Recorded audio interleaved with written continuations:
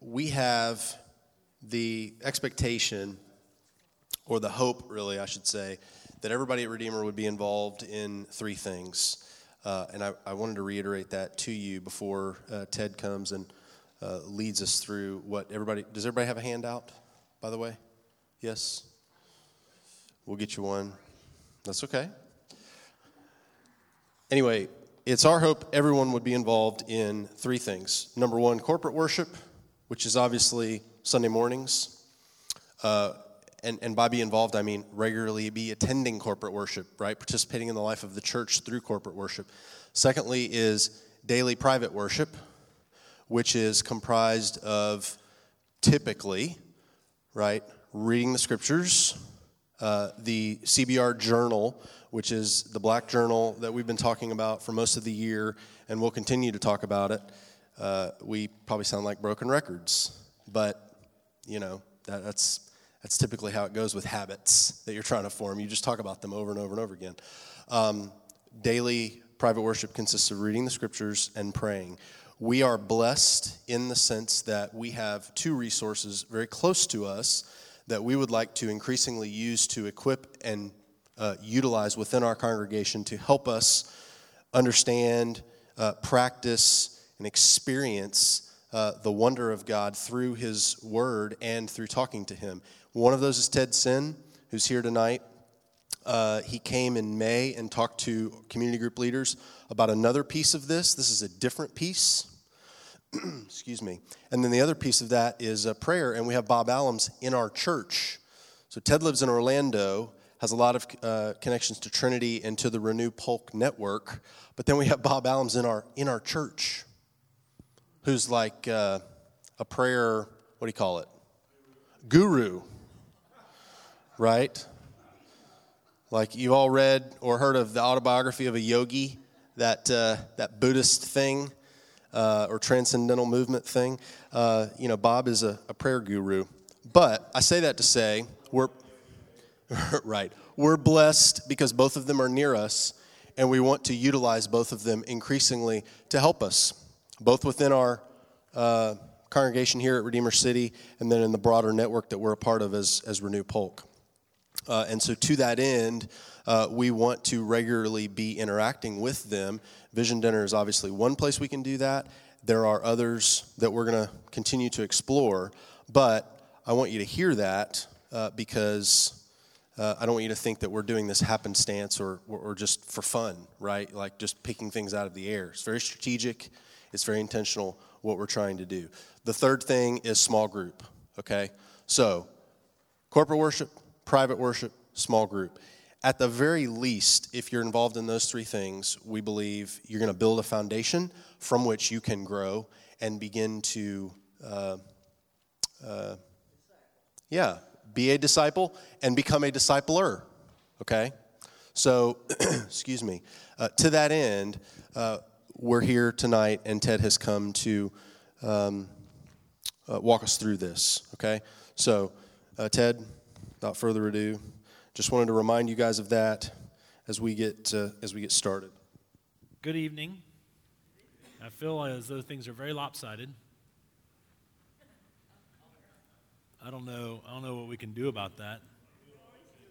You're doing a good job over there. But we're not doing it by weight, we're doing it just by number. And I didn't mean that. Somebody took that as a slight on Timo, and I did not mean it that way. Well, I'm excited about being here. I'm excited that y'all are close. As Jonathan said, my name's Ted Sinn. I live in Orlando, Florida.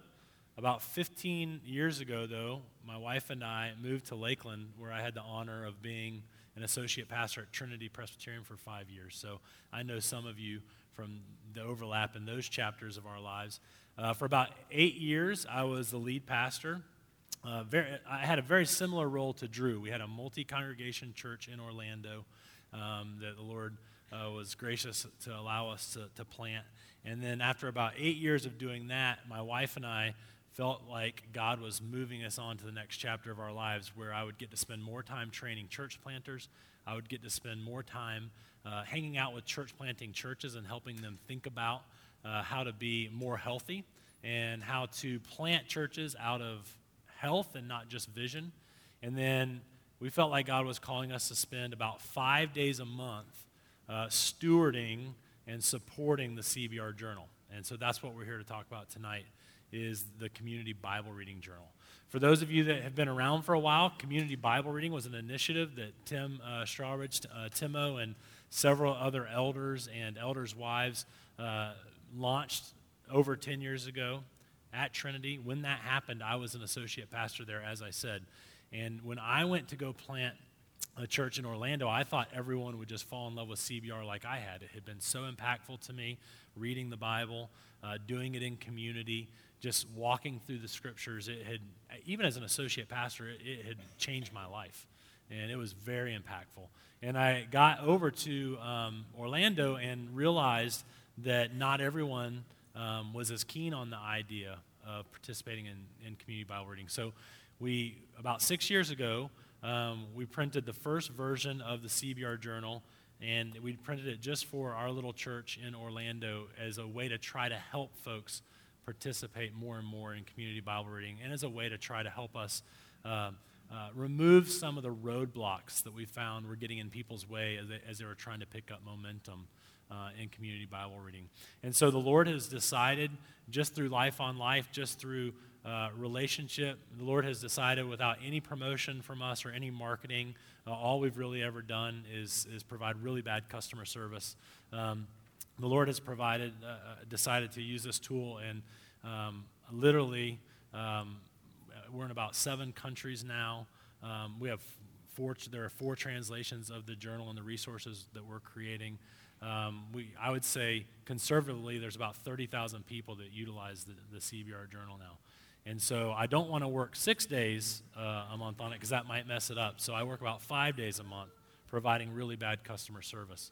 So one of the things, 20 months ago when I transitioned out of my role at New City, one of the things I began to pray very regularly, I don't want to say every day because that's probably not true, but I would say very regularly, I began to pray that God would give us 1 million participants utilizing the CBR Journal. And I just felt like that's something worth praying for. If we could have 1 million people listening to God and His Word, rehearsing the gospel, thinking about who they are and how their story applies to God's story, if we could have 1 million people doing that, I felt like that would be something worth pursuing. So as I've been spending time literally around the world checking in on the CBR Journal family, I'm finding that a lot of people begin utilizing the CBR Journal, but we also have quite a few people that stop utilizing the CBR Journal. And that probably won't come as a surprise to you. It doesn't really come as a surprise to me either. That's the story of my life. And so I began to wonder, why are folks, if we're using a path analogy, why are people getting off the path? Like, why aren't they staying on the path? Does that make sense? And I just started to ask people, why have you stopped utilizing the CBR Journal? Or maybe that helped you learn how to read the Bible in a gospel-centered way, and now you're reading the Bible in a gospel-centered, prayer-filled, spirit-led way, and you don't need it anymore. And I wasn't hearing a whole lot of not a whole lot of people saying, yeah, that's what happened. And so I began to ask myself, why aren't people who bought into the idea that it would be beneficial to them to read the Bible every day, rehearse the gospel, commune with God, why aren't they doing it anymore? And so I began to listen, and I began to hear the same things over and over. And so what we decided to do is we decided we would create workshops specifically aimed at those roadblocks that were causing people to either stop along the path or lose momentum along the path. The first workshop is called Expectation. This is workshop 3. The first workshop is called Expectation, and it is all about, we got it, it's fine, it's right there. It is all about learning how to be filled with expectation and hope when looking into the Old Testament, because it's all about Jesus. So the number one reason that I found folks stopped reading the Bible on a regular basis was the Old Testament. Just didn't know what to do with it. And that's a tragedy, because God wrote the Old Testament over several thousand years to make a big deal about Jesus. And if we're reading the Old Testament with fear and trepidation instead of excitement and expectation, we're not listening to what the Bible says about the Bible, which is that it's about Jesus and not us. Does that make sense? So that's the first workshop. We're not doing that tonight, so don't get too excited about expectation. That's another time, right? Yep, amen. All right. The second is surrender. Ironically, the second reason is related to the first, I believe, but the second reason is it became ritualistic. The reading became ritualistic, and honestly, men didn't like being confused. Go figure. And so I began to think about the fact that the Bible says about the Bible that it's going to be confusing at times. Right? That if the infinite, eternal, all-wise, perfect God is going to try to communicate with a lot like us, there's going to be some confusion. Like there's going to be some misunderstanding on our part. Does that make sense? And so I was like, so the enemy has decided to take God's revelation of himself and his salvation of us, which will keep getting better forever. So you understand, right? We will forever increasingly enjoy God and the gospel. So we have to be somewhat confused right now. That's part of it. If we're not somewhat confused right now, why would we want to go and be in the new heavens and new earth and keep thinking about it forever? Does that make sense? So we wrote the surrender workshop, which is just all about the Bible is living and active, that the Bible, when we read it in faith, is being read to us by God. It is his word. It's his message. It's his communication to us. And so the surrender module is really all about making our Bible reading relational with the Lord and making it, I don't want to say dialogical, because really in the surrender module, we just talk an awful lot about learning to listen to the Bible instead of studying the Bible. And then in that, when we're confused, we remind ourselves what the Bible says about the Bible and why we should be a little confused. Does that make sense?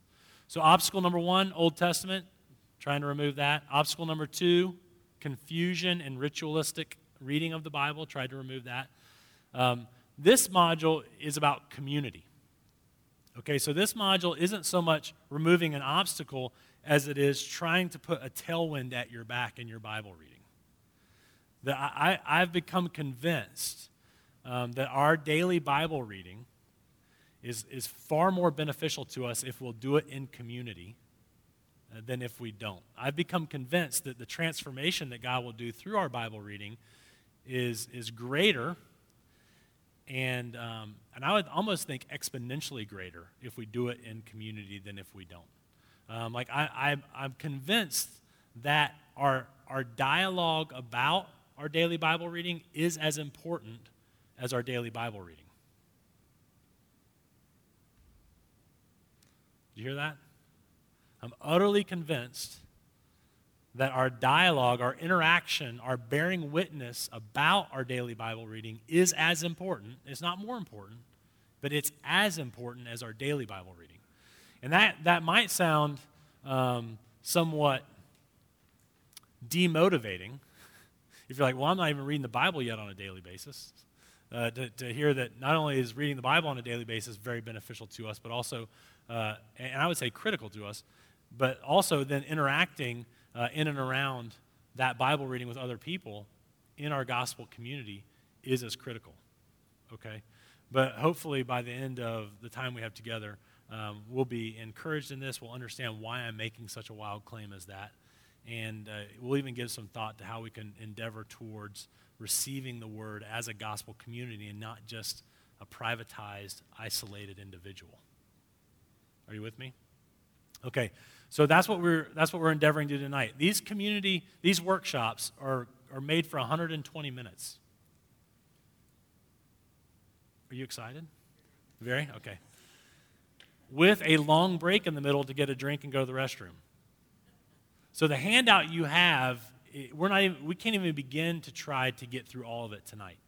Okay, because from what I understand, how much time do we have? I can't see that clock back there. From right now, how much time do we have? 25 minutes. Okay, we have 25 minutes. So we can't even begin to go through the whole workshop. So what I want to do is I want to just tell you about the workshop from 50,000 feet, and then I just want to jump into one section of the workshop, okay, which is about 25 minutes. So if you look at the top of the handout that we provided for you, the top of the handout says this. It says, this is the big idea for the workshop. Based on what the Word teaches about community, we endeavor to receive the Word daily in a gospel community. Okay? So on the one hand, I could just say to you, Colossians 3 tells us to let the Word of Christ dwell in us richly, teaching and admonishing one another, singing psalms and hymns and spiritual songs with gratitude in your heart. So I could just say, look right there. The Bible says that we're supposed to let the Bible dwell in us richly as we teach and admonish one another. Let's do that. But instead of just jumping into that being the application, I think that we might be better served to say, what does the Bible say about community, which would motivate God to write Colossians 3 and say to us, y'all let it dwell in you richly. Does that make sense? Okay, so instead of just kind of giving a proof text for, hey, we should be reading the Bible together, what I want to do is I want to kind of start from 50,000 feet and say, what does the Bible say about community, to give more weight and to give more impact and to give more glory, if you will, to that verse in Colossians 3 among others. And so this workshop is broken down this way. Section 1, what does the Word teach about community? You see that there? And then section 2 is, how can we endeavor to receive the Word daily in a gospel community? We're not going to get to section 2 tonight, but what I want to do is I want to talk about this section 1. What does the Word teach about community? So in this first section, I think that the Word teaches us 3 things about community. That if we truly wrap our minds and our hearts around what the Word says about community, we will begin to see that our interacting about our private Bible reading is as important as our private Bible reading. Make sense? Okay, so I want us to see that we steward a vital power in each other's lives. I want us to see why we steward this vital power in each other's lives, and I want us to see how we primarily steward this vital power in each other's lives. Okay, so 50,000 feet. 50,000 feet. 1.1 here. I want us to see that we steward a vital power in each other's lives. Okay? So the word vital, why do I pick vital?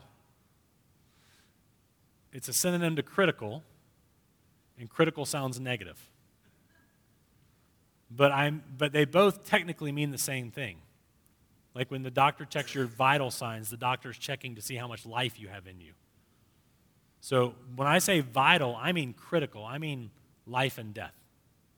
Okay? So I want us to see from the Bible that we steward a life and death power in each other's lives. So look at Proverb 13:20. Whoever walks with the wise becomes wise, but the companion of fools will suffer harm. Okay, so the Bible is saying, if you want to be wise, hang out with wise people. If you want to suffer harm and be a fool, hang out with foolish people. That your community, who you spend time with, who you walk down the road with, who you journey with, has a massive impact on who you are as a human being. Okay, are you with me? And so it says, whoever walks with the wise becomes wise, but the companion of fools will suffer harm. This is a truism, okay? So the Proverbs aren't promises, but the Proverbs are sort of hyperbolic statements about how things normally work out. So ordinarily, people that hang out with wise people become more wise, and ordinarily, people who hang out with fools become foolish. Such is the power that we wield in one another's lives. Okay? Keep reading. Proverbs 18:21. Whoever isolates himself seeks his own desire. He breaks out against all sound judgment. So if you hear that hanging out with foolish people will make you foolish, you might be tempted to say, well, I'm just going to hang out by myself. I'm going to isolate, right? But the only problem is this. When we live by ourselves to avoid fools, we live life with a fool. You with me? So the choice of staying away from foolish people and living by yourself is as foolish and as arrogant as hanging out with foolish people and thinking that you won't become a fool. All right, so the New Testament teaches that there's an incredible power in community as well. Look at 1 Corinthians 15:33. Do not be deceived. bad company ruins good morals. So how are good morals built into a person? Good community. So past good community cannot withstand the power of present bad company. You hear that? Okay.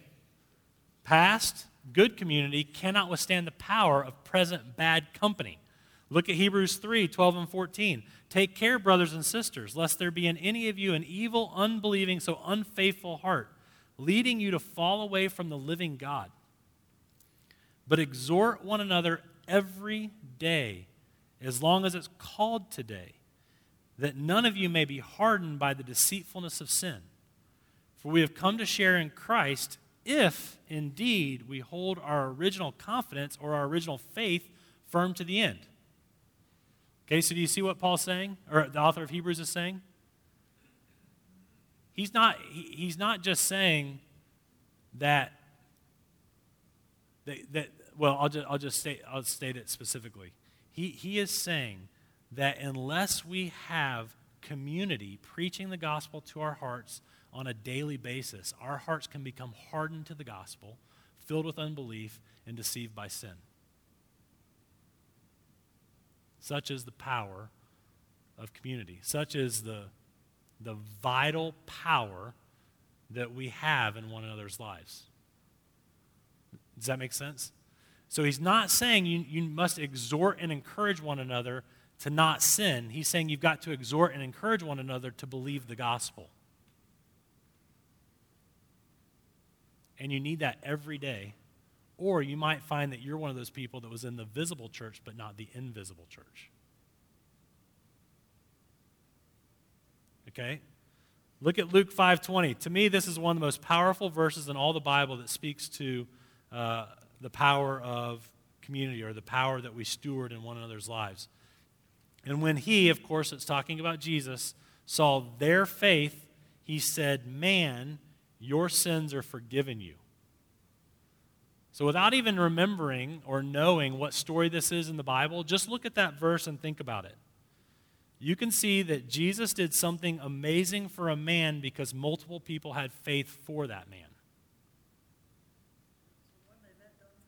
Why you keep taking over my talk and getting ahead of me? It's exactly right. Yeah, you remember the story. The 4 friends have a paralyzed friend, and he's on a mat, and they can't get to Jesus because the living room's so crowded. They take the roof off, and they lower him down in front. But what does Jesus say? He doesn't say, because you had faith, I forgive you. He says, because they had faith, I forgive you. If you go back and read, in fact, I'll read it for you. Listen to Luke. These are verses 15 to 19 coming up to it. Jesus was not saying because the 5 of them had faith, he said your sins are forgiven. It's because the 4 of them had faith, he said your sins are forgiven. I would call that vital. Going from the kingdom of darkness to the kingdom of light,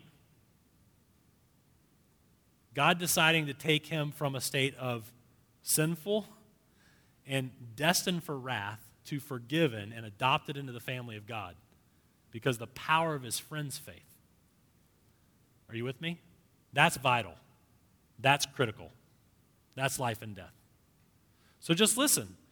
On one of those days, as he was teaching, Pharisees and teachers of the law were sitting there who had come from every village of Galilee and Judea and from Jerusalem.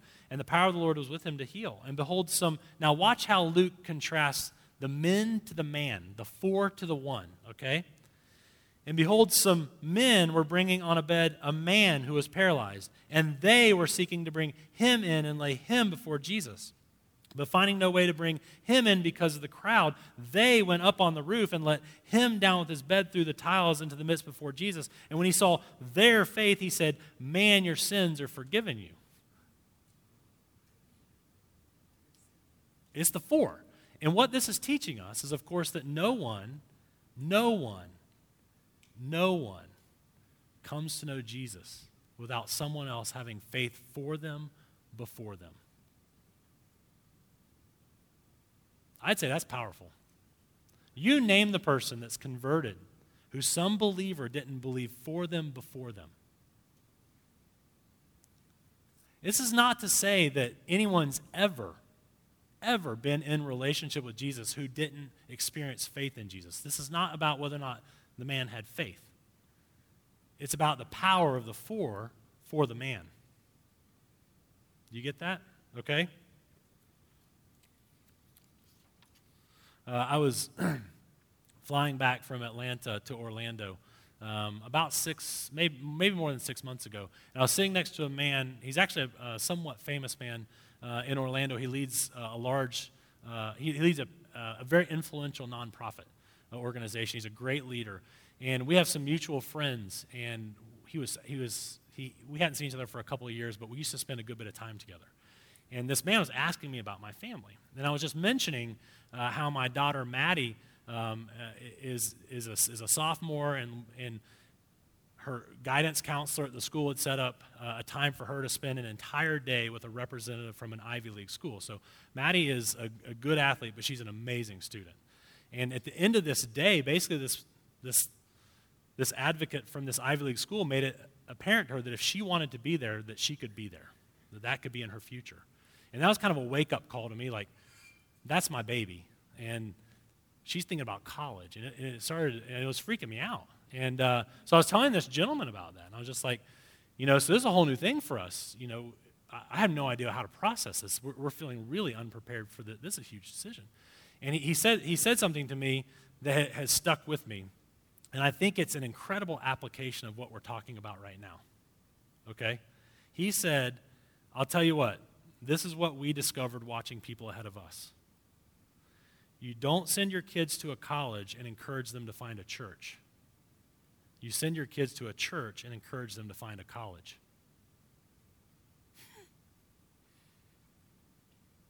You hear that? He said, how many high school seniors decide they're going to walk away from the faith their freshman year of college? 0.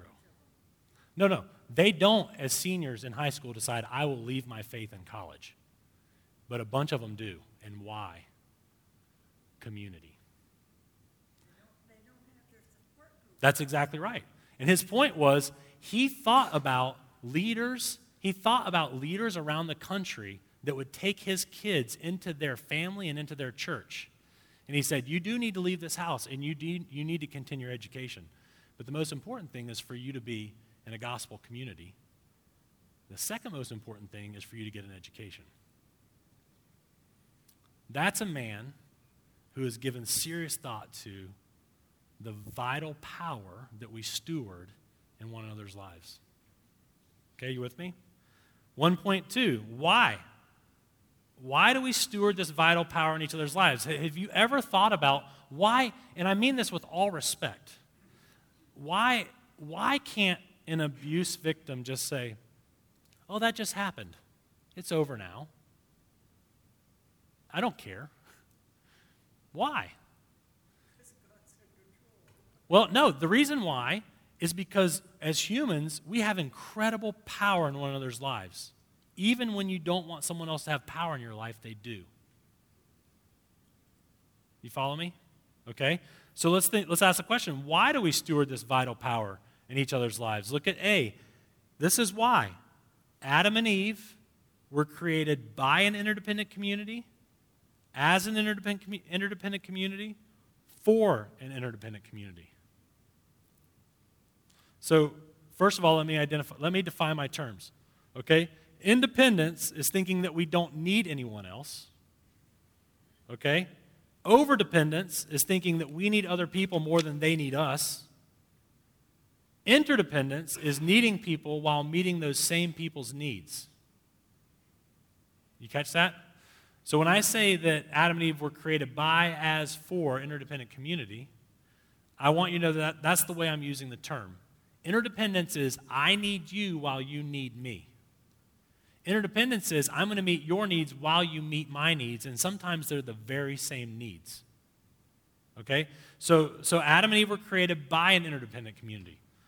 Genesis 1:26, God said to his triune self, let us make man in our image. So God, Father, Son, and Spirit said, let us, plural, the eternal community, the eternal divine community said, let's make man in our image, okay? And so then in Genesis 2:18, it says, it's not good that man should be alone. I will make a helper fit for him. So you remember what's happening, right? God has given Adam his chores. And the fall hasn't happened yet. And Adam is not doing very well in his chores. He can't keep up with all of the proliferation of animals. And it doesn't say it's not good that Adam is lonely. It says it's not good that Adam should be alone. And then God makes Eve.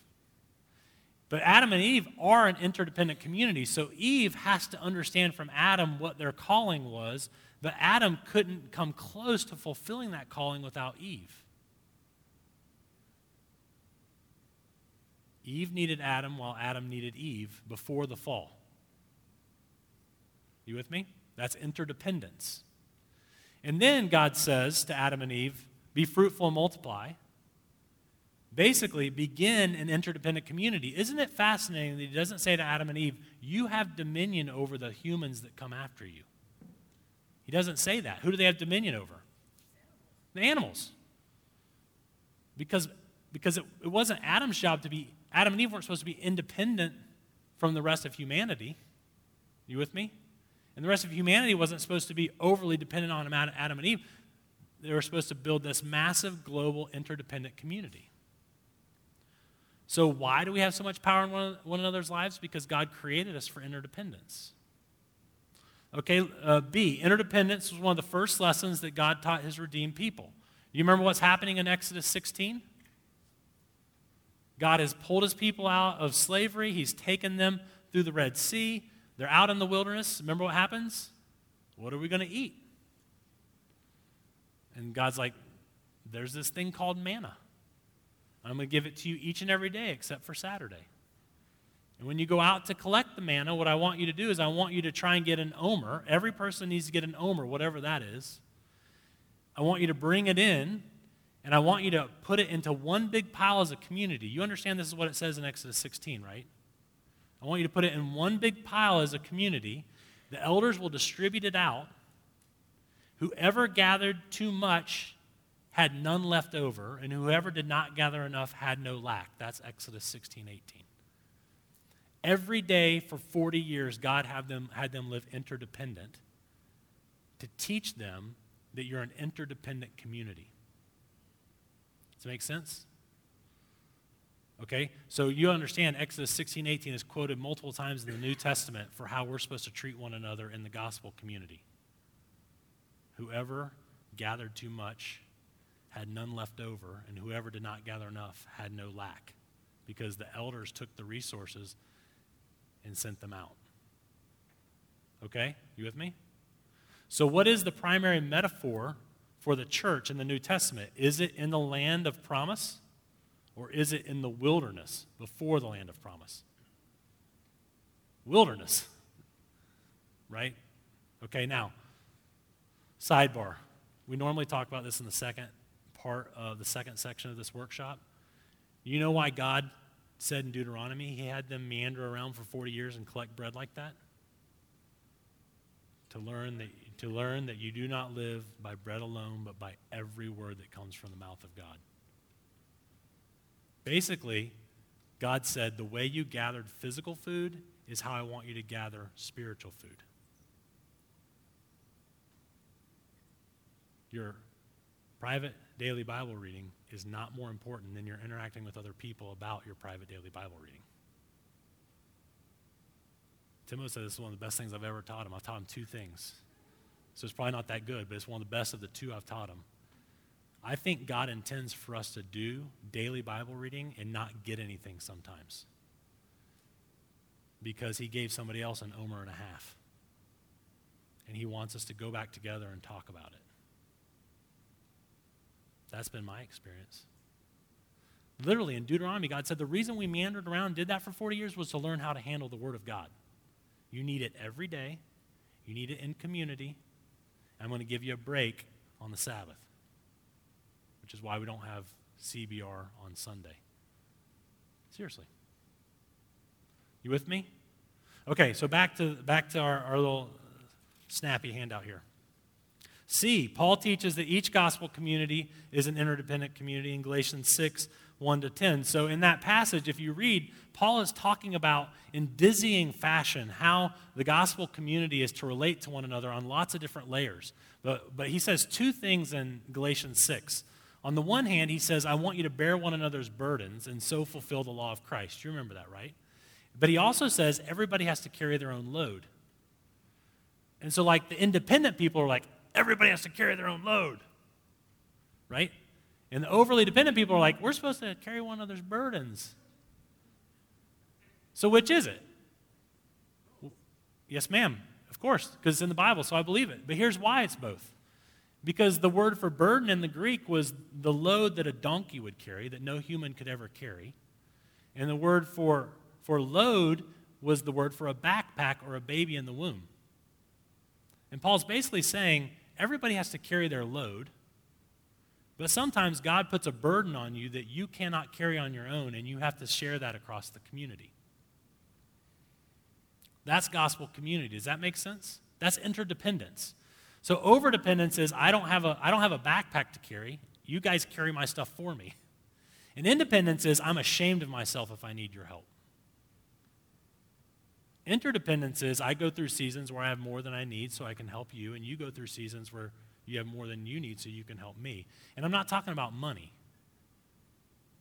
That's a part of what we're talking about, but I'm just talking about the resources like prayer and grieving and celebrating. All those things the Bible says we're supposed to do together. And the reason is because God made us to be an interdependent community. Interdependence is not a result of the fall. It's where God's taking us to in the gospel. Okay? So D, think about the one another language of the New Testament.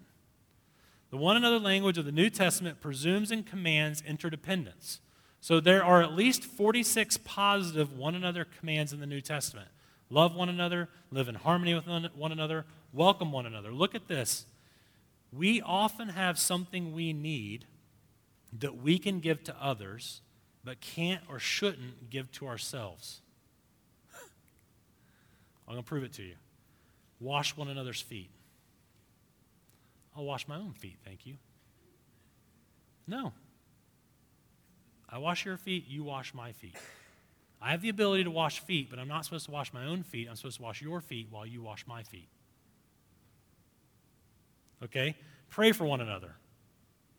I have the ability to pray, but I'm not supposed to spend all my prayer time on me. I'm supposed to spend some of it on you. And you're supposed to spend some of your prayer time on me. Okay? Keep going. Stir one another up to love and good deeds. I have the ability to stir someone up to love and good deeds. I can tell you this from experience. I'm far better at getting other people to be loving and to do good than I am for myself.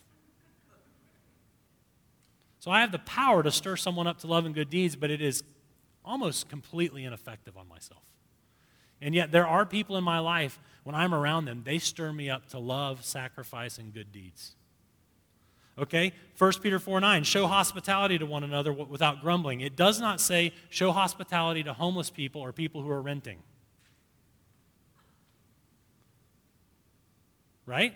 It says you have a home and I have a home, and we're supposed to welcome one another into each other's homes.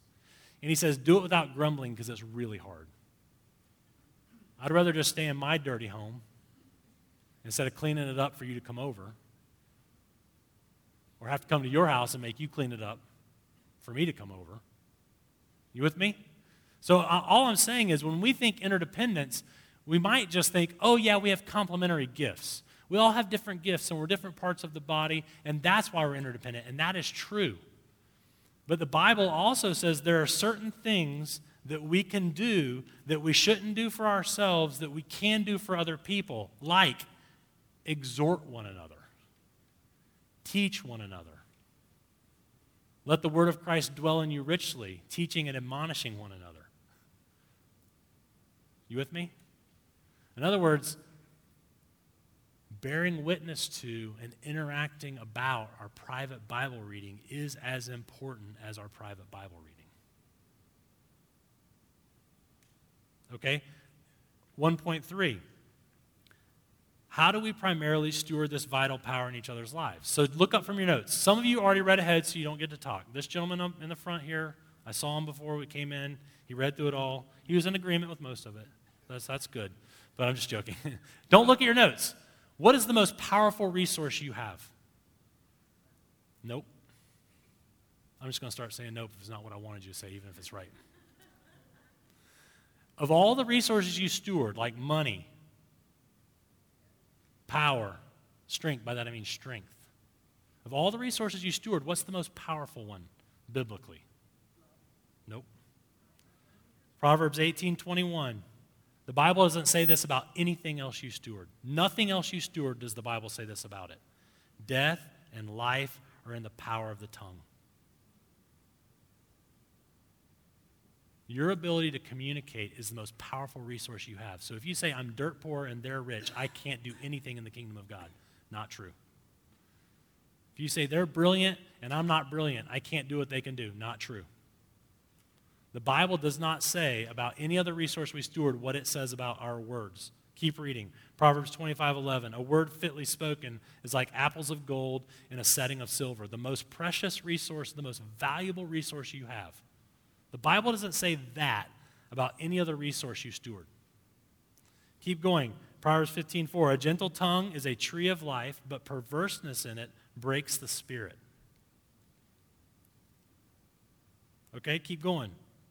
There is one whose rash words are like sword thrusts, but the tongue of the wise brings healing. How many times in my pastorate did God use me to bring healing into a young couple's lives as they were just bleeding out from what their parents had said to them in their youth? How many times did my wife and I sit across from young women whose husbands had verbally abused them, and it's just like the life is just bleeding out of them? They would have preferred to have been stabbed with a real sword than to have those words pierced into them. And at the same time, God was healing them. God was renewing them. God was piecing them back together. How? Through the words of the wise. Life and death are in the power of the tongue, right? Anxiety in a man's heart weighs him down, but a good word makes him glad. 16:24, gracious words, I love this. Gracious words are like a honeycomb, sweetness to the soul and health to the body. How do we steward this vital resource? Gracious words. Words of God's unconditional love. Words of the person and work of Christ on our behalf. You see that? The book of James also speaks of the tongue metaphorically as a bit, a rudder, and a spark. And of course, the point in James is that these small items have incredible, inordinate power. The bit is small but guides a horse. The rudder is small but steers a ship. The spark is the beginning of a fire that can devour an entire forest. Look at Ephesians 4. Therefore, having put away falsehood, let each one of you speak the truth. So in Ephesians 4, when Paul writes the truth, he's already established that what he means by that is the gospel. So Paul is saying, having put away falsehood, let each one of you speak the gospel with his neighbor, for we're members of one another, interdependence. Let no corrupting talk, no corrosive talk, no rusting talk come out of your mouths, but only such as is good for building up, is constructive, is strengthening, is life-giving, as fits the occasion, that it may give grace to those who hear. What always fits the occasion? Grace.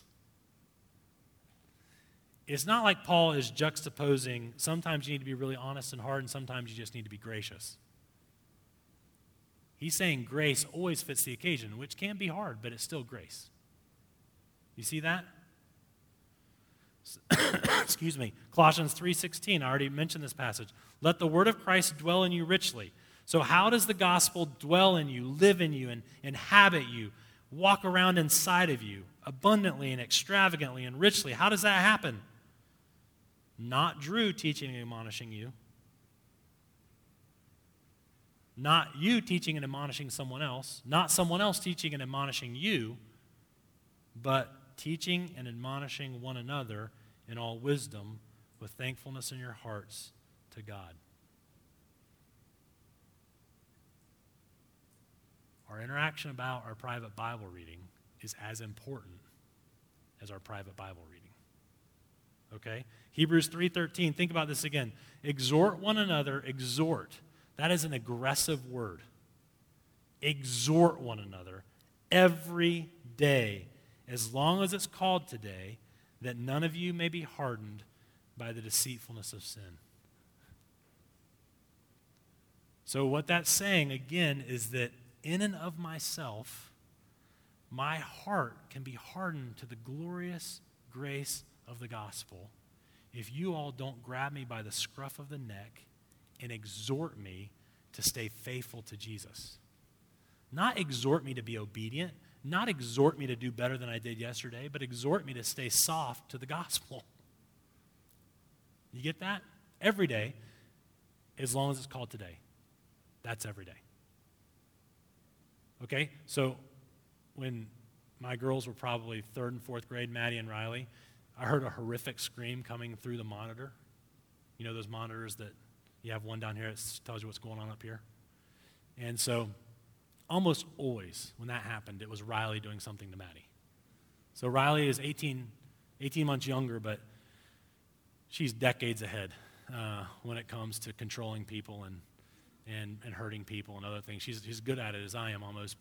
But I thought for sure that Riley had done something to Maddie. But on this occasion, Riley came running down the stairs, and her cheek was red, and it was actually bleeding a little bit. And I was like, I don't think I've ever seen anybody hurt Riley. This is amazing. And I was like, what happened? And she only told me one half of the story, because you know the proverb says everybody's right until the other side comes, right? So she said, Maddie pinched me. I thought, my gosh, this has never happened before. I've never been able to spank Maddie for doing something wrong, only for doing something right and being proud about it. So this is amazing. So Maddie, of course, did not come down of her own accord. They never do. You have to go find them, right? And she knew she had done wrong, maybe. And I was like, baby, why did you do that to Riley? Because part of me thought maybe Riley did it something to deserve it. And I was very inquisitive. Why? She goes, well, she was in the mirror for about 5 minutes trying to fix her hair. And I kept telling her she was beautiful, and she wouldn't listen to me.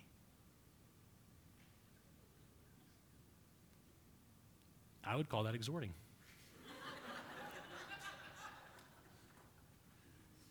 I mean, that's essentially what's going on in Hebrews 3, is God saying, whatever you have to do, be as aggressive as you have to be to make the gospel absolutely true to someone so that they keep believing it.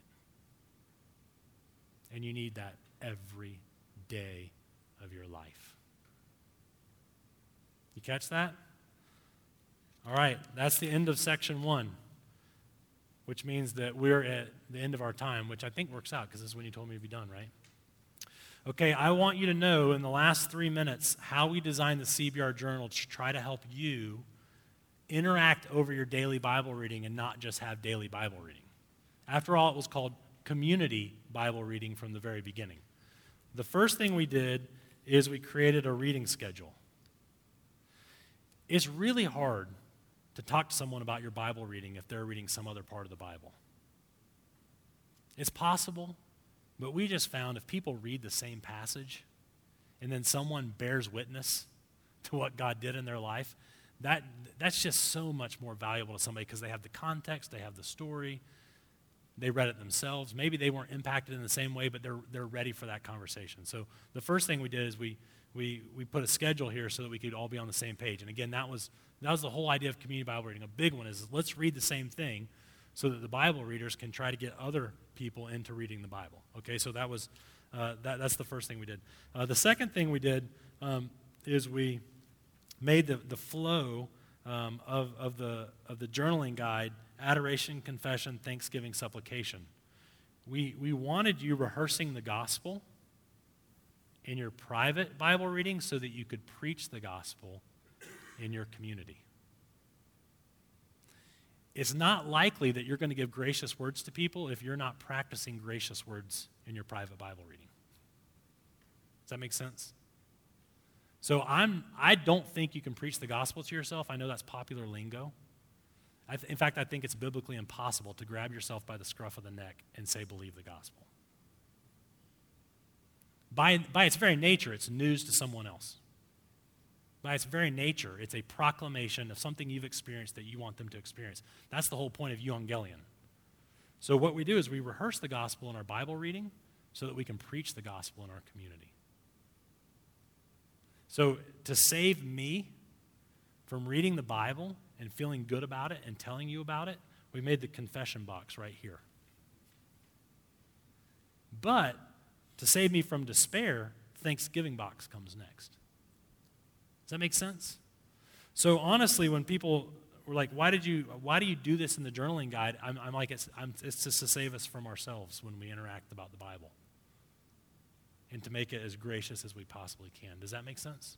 And then at the bottom it says, prepare for gospel community. How has God impacted you the most through today's passages? If someone says to you, what did you get out of CBR? That's the sentence you want to give them. Not, well, in the adoration box, I noticed how in the Hebrew this could mean this. It's like, this was what was really radioactive to me as I was listening to the Holy Spirit read to me the scriptures. Does that make sense? And so I know it's simple and it's trivial, but we have found that if folks will prepare something here, they could even proactively text that to other people. They could even proactively call somebody and say it to them and say, I love you, talk to you later, bye, and hang up the phone. It doesn't have to be the things in the passage that confuse them. It doesn't have to be the things in the passage that prove that predestination is right. It doesn't have to be everything from every box. It can just be what was most impactful. So you understand, of course, that the New Testament church went from Jerusalem into Judea and into Samaria and into the ends of the earth. You know how, right? I know the right answer is church planting because that's how we get people to pay for the vision. But it's not. It's actually from disciples bearing witness. There's way more in the book of Acts about disciples bearing witness to what God's doing in their lives than to a strategy for church planting and zip codes. You will need to church plant and zip codes if the disciples start to bear witness to what God's doing in their lives. Does that make sense? Okay, let me pray. Gracious God and Heavenly Father, we thank you for this time to be together.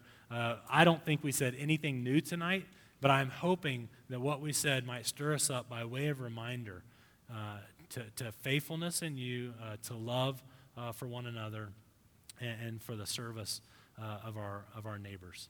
Lord, I pray that you would take tonight and that you would not allow the enemy to pluck this word from our hearts, that you would take this word and give us the faith to protect it and to build a fence around it and to water it and to really think about it and to meditate upon it and to ask you to lead us into what does it look like to move forward with confession and faith and obedience in this regard.